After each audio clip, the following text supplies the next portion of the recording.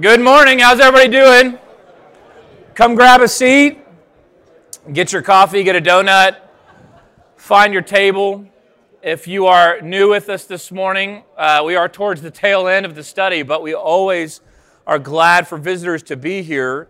We'll be meeting this week and then next week, will be our last week together. But if you are new, please see Pat or Elaine at the front, and they can get you connected to a table.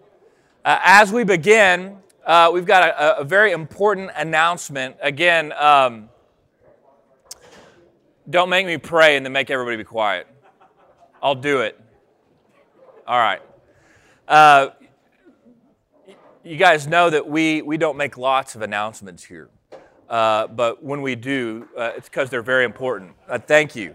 That is very much on purpose, and we guard that very, very tightly. But when there are announcements, they're important enough to where, Chad or I actually don't even give them.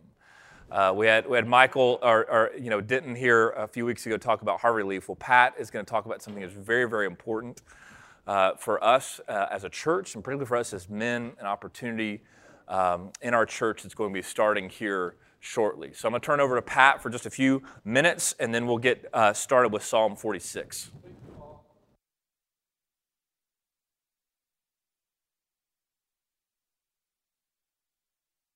Counseling and care. And that means I do about 18 to 20 hours a week of counseling, and I get the privilege of meeting with people of all ages, married couples, young adults, senior adults, everything. And one of the things that, I'm 61, one of the things that I run across on a very frequent basis is the issue of sexual sin. We can call it simply pornography, but it has much more far-reaching tentacles than just that. And at 61, probably my first orientation or exposure to pornography was probably around 14. Thanks be to God, in my life, I had very limited exposure. It's never been an issue in my life. There are some of you guys in here today, if you're 40 and under, probably your first exposure was anywhere from 8 to 12 years old. The result of that is that for some of you in here, you've got a demon inside of you. And what I mean by that is not literally, but you've got an addiction that you've been battling with, and it has stayed completely underground.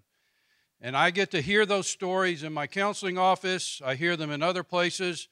Redemption Groups is a funnel that people have been coming out of, and that for the first time they've been willing to talk about their struggle with pornography.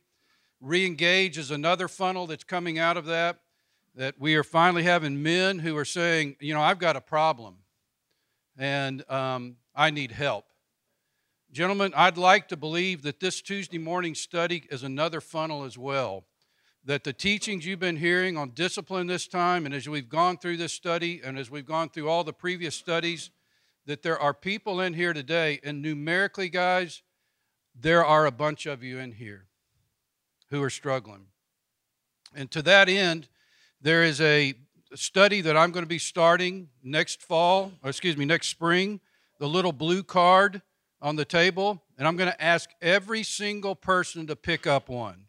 Here's the reason why, is because the stigma is such that if you reach out and pull up a card, somebody's going to say, oh, he's got a problem. You laugh, it's true. Some of you will be hesitant to talk to me after the study today for fear that other people will go, why is he talking to Pat? You think I'm exaggerating. I'm dead serious, and it breaks my heart. And so what I'm going to ask you to do is take this, even if it's not for you, maybe there's somebody you know that needs this.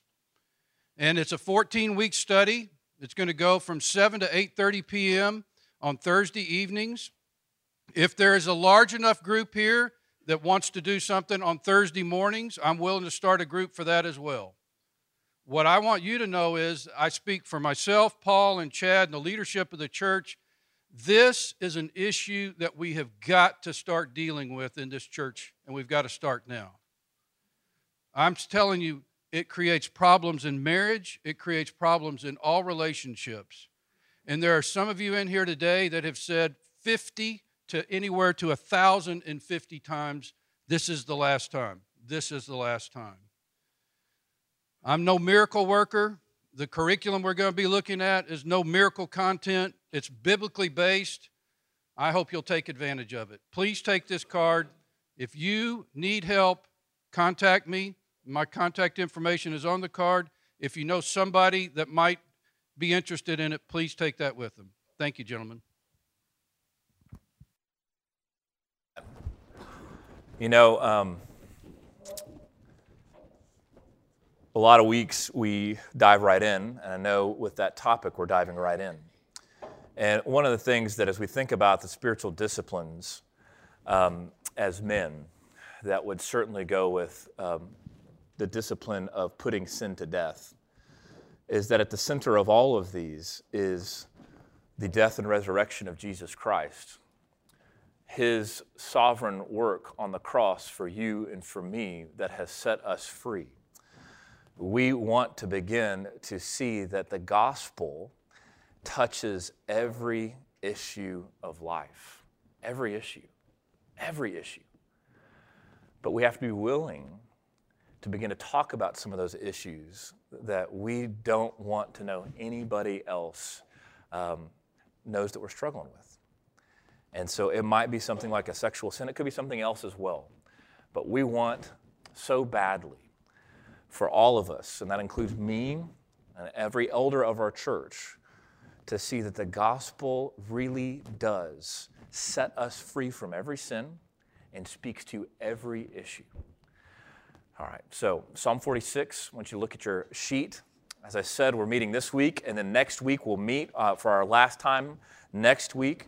We'll have Ligon Duncan with us to close us out in Psalm 23. He is the president, or maybe even chancellor, I think is maybe his title, of Reformed Theological Seminary. And he will be with us to offer Psalm 23, so don't miss out on that. Now we're talking about Psalm 46. Psalm 46. So let me pray, and we'll dive right in. Father, we ask that you would be with us now. Focus our hearts and minds on your word, that your word would do what you have given it to us to do, that it would pierce us through, that it would pierce through those callous parts of our hearts, that it will expose our vulnerability, our dependence, our utter lack of control, but in that place that we would be confronted with your sovereignty, with your goodness, with your mercy, with your care, and with the good news that you are in control of all things. May we meet you here, no less than that this morning. May we meet you here, encounter you here, God, as we read your word together. We ask in Jesus' name, amen. All right, so Psalm 46. Here's how I want to begin. Today, if I were to ask you, and I just did this with some of our men, how's it going? How are you doing? How are things at work? There's basically three categories. There is things are good, things are bad, but there's a new category that perhaps you have said or heard other people say, and I'm not sure if it's good or bad, and the word is busy. You ever said that before? Hey, how are things going at work? Oh, they're really busy. Okay. Is that good or bad? And typically the way that people respond to that is kind of good. Like, well, I'm glad. I mean, better than being not busy, right? But as we begin to think about what life is like for us, particularly living in a big city like Dallas, not just with work, but with every activity that we fill our schedules with, the reality is most of us live very active, very busy lives. And there's a part of that we hate, if we're honest, right? The part of us saying, well, we're really busy is, well, there's just a lot going on. But there's also a part of that busyness that we actually secretly want, that we're actually trying to fill our calendars and our schedules with activity and stuff to do. Why? A New York Times op-ed article, this is about 5 years ago, called The Busy Trap. This is how it put it, and this is so good because I think it's just so true. Every once in a while you read an article, read a book that you think just really nails human experience. This is one of them. He says, if you live in America in the 21st century, You've probably had to listen to a lot of people tell you how busy they are. It's become the default response when you ask anyone how they're doing. I'm busy. So busy. Crazy busy. It is pretty obviously, and I love this, a boast disguised as a complaint. So when you say, well, I'm busy, he's saying you're bragging, and you're making it look like you're complaining, though. But deep down, you're kind of proud of it. You're proud that you're busy.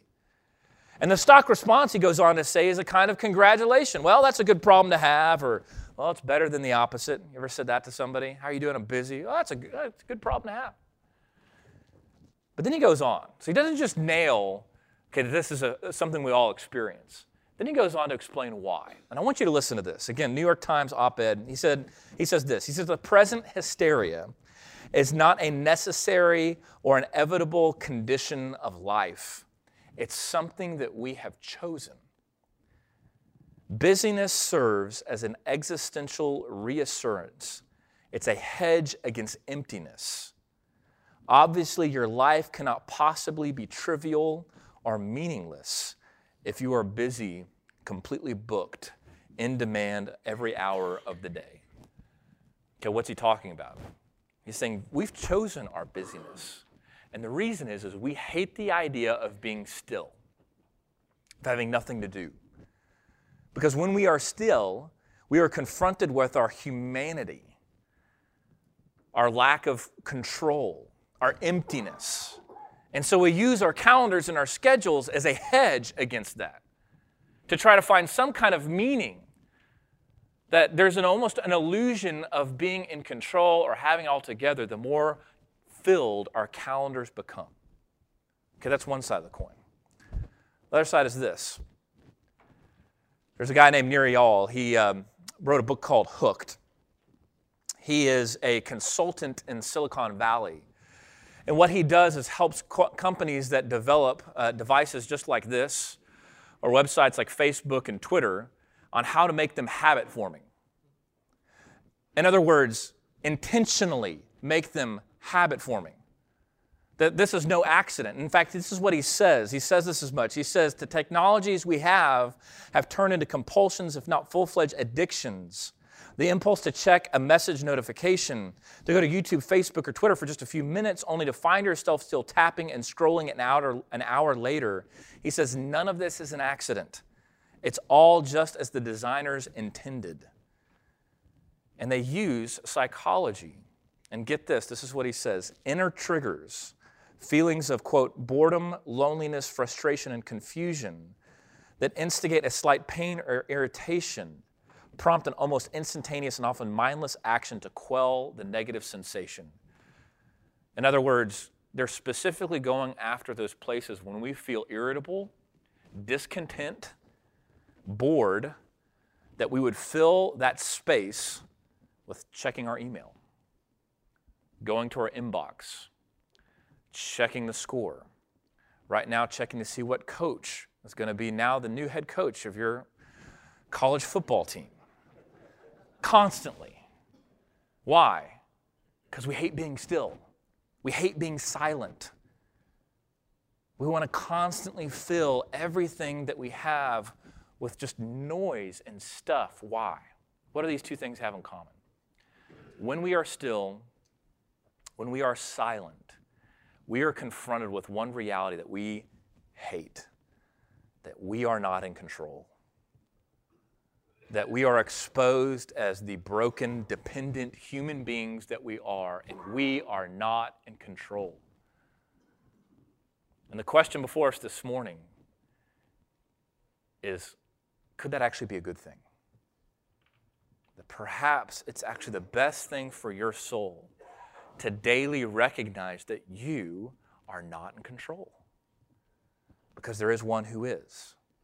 The God of the universe, the God who made creation, the God who made everything, the God who sent his Son to die on the cross for you. He is in control. If we would only stop our striving, stop our busyness, stop all of the noise, and to be still and silent before him and recognize that he is God. Very quickly, I want to look at this in just a few ways and then send you to your tables to talk about this. The first is this. Psalm 46 is going to call us to be still. Verse 10 is probably the most famous part of the psalm, that we are to be still and know that He is God. But more than just that verse, you'll notice something after each stanza or each verse. You'll look at verse 0. It's on your page. It says, to the choir master. This is meant to be sung in a choir. And there's 3 sections or 3 verses to this song. After each section or each verse, there's the word Selah. Now, what we know about this word, which is very little now, this ancient Hebrew instruction finds its way into the Psalms. It's a musical instruction. It's a liturgical device. It simply means this: stop and listen. Stop and listen. In other words, we've just sung a verse of a song. Now stop. Don't just go on and sing the next verse, but stop and listen. Pause. Be still. Be silent and listen to what God has to say to you. Brothers, this is what we need, perhaps now more than ever in our lives. That not just reading the Bible, prayer, all the spiritual disciplines, we need to cultivate the discipline of being still, of being silent. Because only when we are still before the Lord, silent before the Lord, are we truly confronted with the reality that we are not in control and that He is. And we see this control 3 ways in Psalm 46. The first way I want to see is this: He's in control over creation. Look at verse 1. God is our refuge and strength, a very present help in trouble. Okay? You see this kind of language throughout the Psalms. The occasion for this psalm, not so different than many others, that the psalmist recognizes that there is great trouble all around him, great conflict. And he recognizes that God is the one, in the midst of all of this chaos, God is still in control. How does he know? Look at verse 2. We will not give fear though the earth gives way, though the mountains be moved into the heart of the sea, though its waters roar and foam, though the mountains tremble at its swelling. In other words, though we see the decay of creation around us, though we see the horrors of even what creation can bring in a hurricane or tornado or storm, we know that, yes, even in all these things, God is in control, a theme that you see over and over again throughout the Scriptures and especially the Psalms, that God is in control even over creation. Psalm 19, verse 1, the heavens declare the glory of God. The sky above proclaims His handiwork. Psalm 95, in His hand are the depths of the earth. The heights of the mountains are in His hands also. The sea is His, for He made it, and His hands formed the dry land. Fundamentally, God is a creator God. He has made all things. And now, as Paul says in Colossians, He is sustaining all things. He didn't just wind it up and let it go as creation to do its thing, but He created everything around us, and He is still intimately involved in all of creation. Now, the problem with us living in Dallas, Texas, is there's little creation for us to actually interact with. Most of what we are surrounded with, we made. All right, the buildings that we have created, the city that we have built. You have to leave, in many ways, the city limits in order to interact with the creation that God has made. And I would argue a subpart of silence and stillness is also that perhaps for us, because of where we live, we might need to cultivate the discipline of just going outside. Why does that matter? Well, the church fathers believed that we could actually know God by surveying all that He has made. They called it the book of nature, right? Or in theological terms, we call it general revelation. That God has revealed Himself in His creation. Now, where did the church fathers get that? Did they make it up? No, it's straight out of the Bible. Paul says in Romans 1 that He has revealed Himself in what He has made, therefore no man has excuse. Do you see God in creation? Do you take the time to do that? Why does that matter? Well, if God is in control of the universe, surely He could be in control of your life as well. And that is good news. Let me give you an example of this very quickly and we'll move on. I don't know if you are prone to documentaries. I can be. when I'm bored and irritable and discontent, right? So, and then I go and watch a random documentary on Netflix. And one in particular I came across when I was bored, irritable, and discontent on my in-laws' house over one. God, this is recorded, isn't it? It was about the Higgs boson. You know about the Higgs boson? It's a so-called God particle. If you remember, you've been a part of DFW for many years, back in the early 90s in Waxahachie, Texas, of all places. I hope no one's from Waxahachie. We used to play them in football when I was a kid. In Waxahachie, Waxahachie, you said Waxahachie, I said Waxahachie. Okay. It's fun. What was called the superconducting supercollider. You know what I'm talking about? Where they were going to try to get down to the smallest particles that we know exist in the universe. And of course, it ran out of funding and got cut. Well, they actually built the thing over in Switzerland, on the border of France and Switzerland. Okay, so though we have this kind of shell of a place down south, in Texas of all places, on the border of France and Switzerland, they've built the thing, the Large Hadron Collider. Okay, with the goal of trying to get down to the most elemental particles of the universe, specifically what's known as the Higgs boson, the God particle, right? The thing that everything came from. And there was so much speculation what would happen if they were to discover it, the world would end, or a black hole would suddenly just happen and the whole earth would get swallowed up. Or religious types and scholars were afraid that this would disprove the existence of God anyway. So this documentary goes into, they found it, okay? They discovered it back in 2012. And it goes into the drama of trying to, one, get this thing to work, this device, but all of the theory that went in behind this. So not to bore you, but this is why I think this is important, because this is incredible to me. All right. Basically, there are two theories out there about how the universe works. One is called supersymmetry.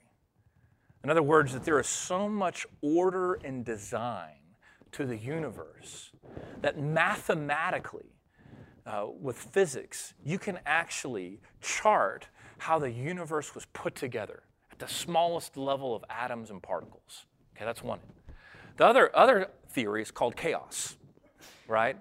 Chaos theory, which has led to the idea of what's called the multiverse. Okay, I know now you have all glazed out, but this is amazing to me. So these physicists think that, well, it's all just random. It's just random, and we happen to be here because just randomly all of things has happened, and here we are, okay? So the idea is, well, if you can discover the Higgs boson, then you could prove once and for all, is there order to the universe, or is everything just random? Okay, now you're hooked into it again, aren't you? Maybe we can prove this. How will they prove it? Well, how much does this little particle weigh? Okay? If it weighs 115, there's order in the universe. If it weighs 140, it's chaos.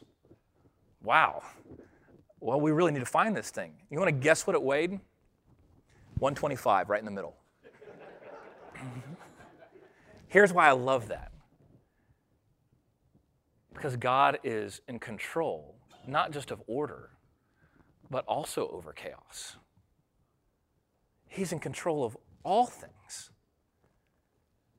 And if it showed that there was chaos, it would no less disprove God exists as if there were order. Yes, we see his handiwork in the order of things, in the way that cells are put together or the human body, but I would also submit to you, we see his handiwork and his control even over the chaos. How do we know that? Genesis 1, because God was there hovering over the chaos of the deep. He is in control in the order of creation and even over chaos itself. Okay, second thing, we'll speed up a little bit. This matters because he's in control even over the smallest little detail. Yes, in creation, but also in your life, even in our city. Even in our city. Look at verse 4. The psalmist goes on, verse 4, he says, "There's a river whose streams make glad the city of God, the holy habitation of the Most High. God is in the midst of her. She shall not be moved. God will help her when the morning dawns. The nations rage, the kingdoms totter. He utters his voice, the earth melts. The Lord of hosts is with us. The God of Jacob is our fortress."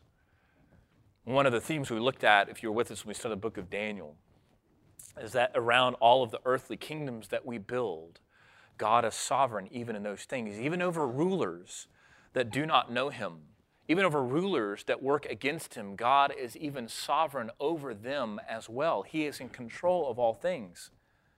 And here we see this theme coming out in the city itself, right? The places that we live, the cities that we build, that we establish, the fortresses that we make, right? Verse 6, the nations rage, the kingdoms totter.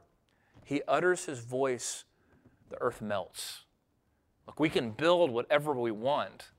We can spend millions and billions of dollars, our resources, right? Our best city planning.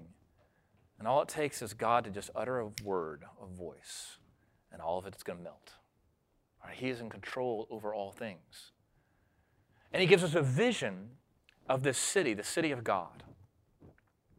And he says there's a river that flows through it. Now, especially in ancient days, although this is true in cities today, typically you would see cities built along rivers, right? If they're not on the ocean, around rivers. Why would it be important? Even if they're on the ocean, you need a river. Why does that matter? As it turns out, water's important. Water's incredibly important for our flourishing, for our livelihood, and especially in those days, you need fresh water. You need fresh water. It was a source of life. And all the better if it went straight through the middle of your city. Why would that matter? Well, in those days, cities were walled. They were had fortress around them. If you had to leave the walls of your city to go get fresh water, suddenly you were exposed, right, to attack. But if the river goes straight down the middle, well, you never have to leave the walls of your city. Right? There is life, there is flourishing, there's even safety in this river going straight down the middle of the city. There's a river, he says, that makes glad, right? The streams make glad the city of God. It's a vision of a city that is to come. If you're with us during the Extend campaign, you heard us talk a lot about seeking a new city. It's still very much at the forefront as we look at what the Extend vision means for us as a church, that we have to seek after a new city. What does that mean? Well, it means that first and foremost, we have to recognize there is a new city that is to come. A heavenly city, New Jerusalem, the city of God, that God is one day going to restore all things and make all things new. It's a promise that Revelation 21 gives us. But that means something for our city here and now. Not that we should abandon our city here to say, look, it's all going to burn up anyways. But it means that, look, if this is where we're headed, to a restored city, the city of God, then doesn't God care about our city here and now? And the answer is yes. He cares deeply about our city because our city is filled with people who do not yet know the gospel of Jesus Christ. And so if he cares about subatomic particles and the way that the earth was formed and the universe came into existence, surely he also cares about the smallest detail about every aspect of the city that we live in. There is no detail too small for him. So as you leave this place and go work in our city, ask yourself, is there no thing too small for him? Or do you think, no, it's just the big stuff? Or does he care? Does he care about our city? Where do you see him care about our city? There is a city that is to come, the city of God, where he has sent streams of water. Brothers, he has sent a stream of living water to our city right here and right now. A stream of living water offered by Jesus himself. Right? The gospel, the good news of Jesus Christ is our call to bring safety and flourishing to the city that we dwell in. And we do that until that new city is to come. Okay, lastly, what is he in control over? The last thing I want to look at, he's in control over conflict. He's in control over conflict. Verse 8. Verse 8, the psalmist says, "Come, behold the works of the Lord, how he has brought desolations on the earth. He makes wars to cease. To the end of the earth, he breaks the bow, shatters the spear. He burns the chariots with fire." He's in control over conflict. For the psalmist, he's seeing it very plainly in his own life that, look, we're surrounded by war, by battle, by literal conflict. Nation fighting against nation, and God has the power to make a war stop. He has the power to control an army or to break the power of another army. Right? He has the power to be in control of even these things, then surely he can be in control of every little conflict that we face. So let me ask you this. What wars, what battles do you face every single day? Where is there conflict in your life? Because here's the kicker. Go back to being irritable and discontent. 9 times out of 10, we tend to avoid these conflicts. But we hide in the strangest of places. Let me give you an example. I'll answer that question for you. Where is conflict in my life? Where is the most battle in my life? Well, for me, it's actually not found at work. Now, don't get me wrong. There's enough conflict here in our church. But let me be honest for a second. And I know this is being recorded, but she knows this is true. I feel more out of control when I'm at home. Now, I have a great marriage. I love my wife. My wife loves me. But because I love her, look, I care about her more than I care about you people. I love you too. I love her more, which makes it matter more, which means when there's conflict there, oh, I don't like that. And I want to be in control, and I want to fix it. And if it's hard enough to not have conflict with my wife, I have 3 daughters. And they're just little right now. It's about to get crazy in 10 years.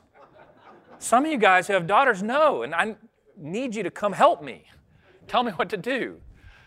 And the joke might be, well, and I did this. When my 3rd daughter was born, I was like, look, I'm either going to redo my electric guitar or I'm going to go get a fly fishing rig.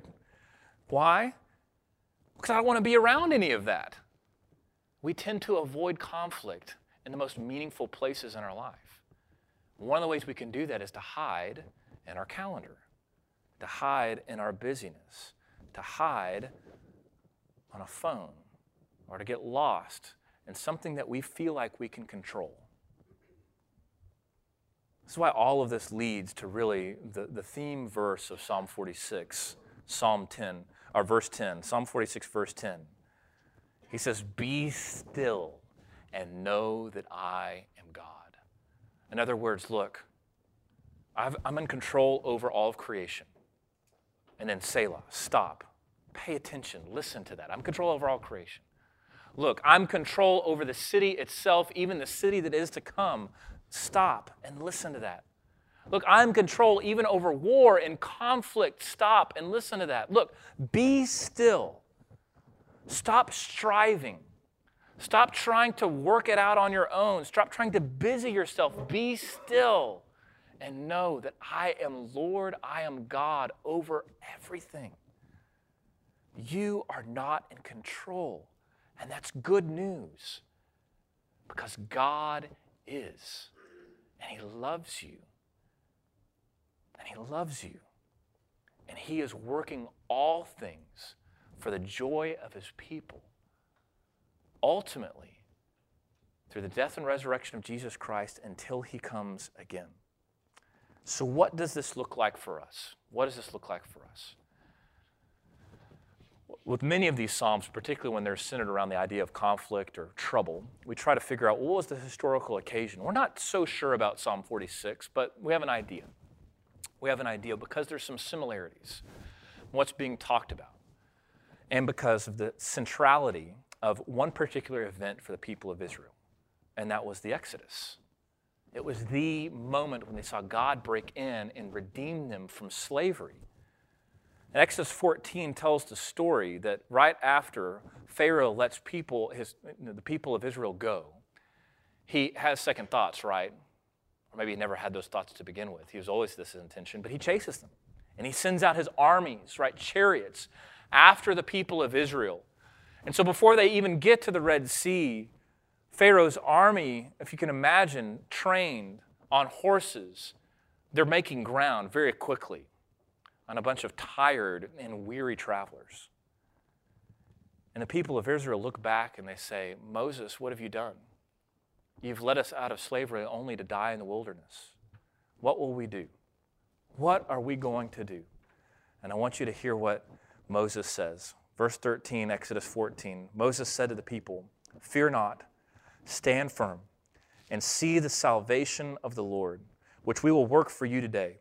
For the Egyptians whom you see today, you shall never see again. Listen to this.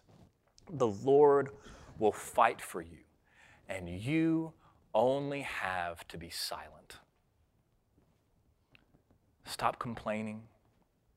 Stop questioning. Stop your striving. Stop worrying. Stop fearing. Moses says the Lord will fight for you, and you only have to be silent. Brothers, we need to cultivate a discipline of silence, of stillness before our God. To be still and to know that He is God. Why? It's not, no, be still and be silent. Do some breathing exercises. Do some stretches, and now you're good. No, it's be still so that you can know God. It's be still so that you can actually hear His voice. What does this look like? Well, it looks like reading the Word of God without an agenda. Actually taking the time in your prayer life. This is one of your questions once you wrestle at your table. What would happen if you were actually silent in your prayer life? Because look, if you're not, what are you doing? What kind of conversation are you having with somebody if you're the one talking all the time? It's very one-sided. Do you take the time to actually be still and be silent to hear His voice? How do we hear His voice? He's given us His voice right here in His Word. Psalm 46 gives us the model. God is in control over all creation. Selah. Stop and listen. Listen. Don't move on. Don't fill your mind with drabble. Don't check your email. Don't get lost in your calendar. Don't fill your schedule so you just have to move on to the next thing. No, stop. Linger.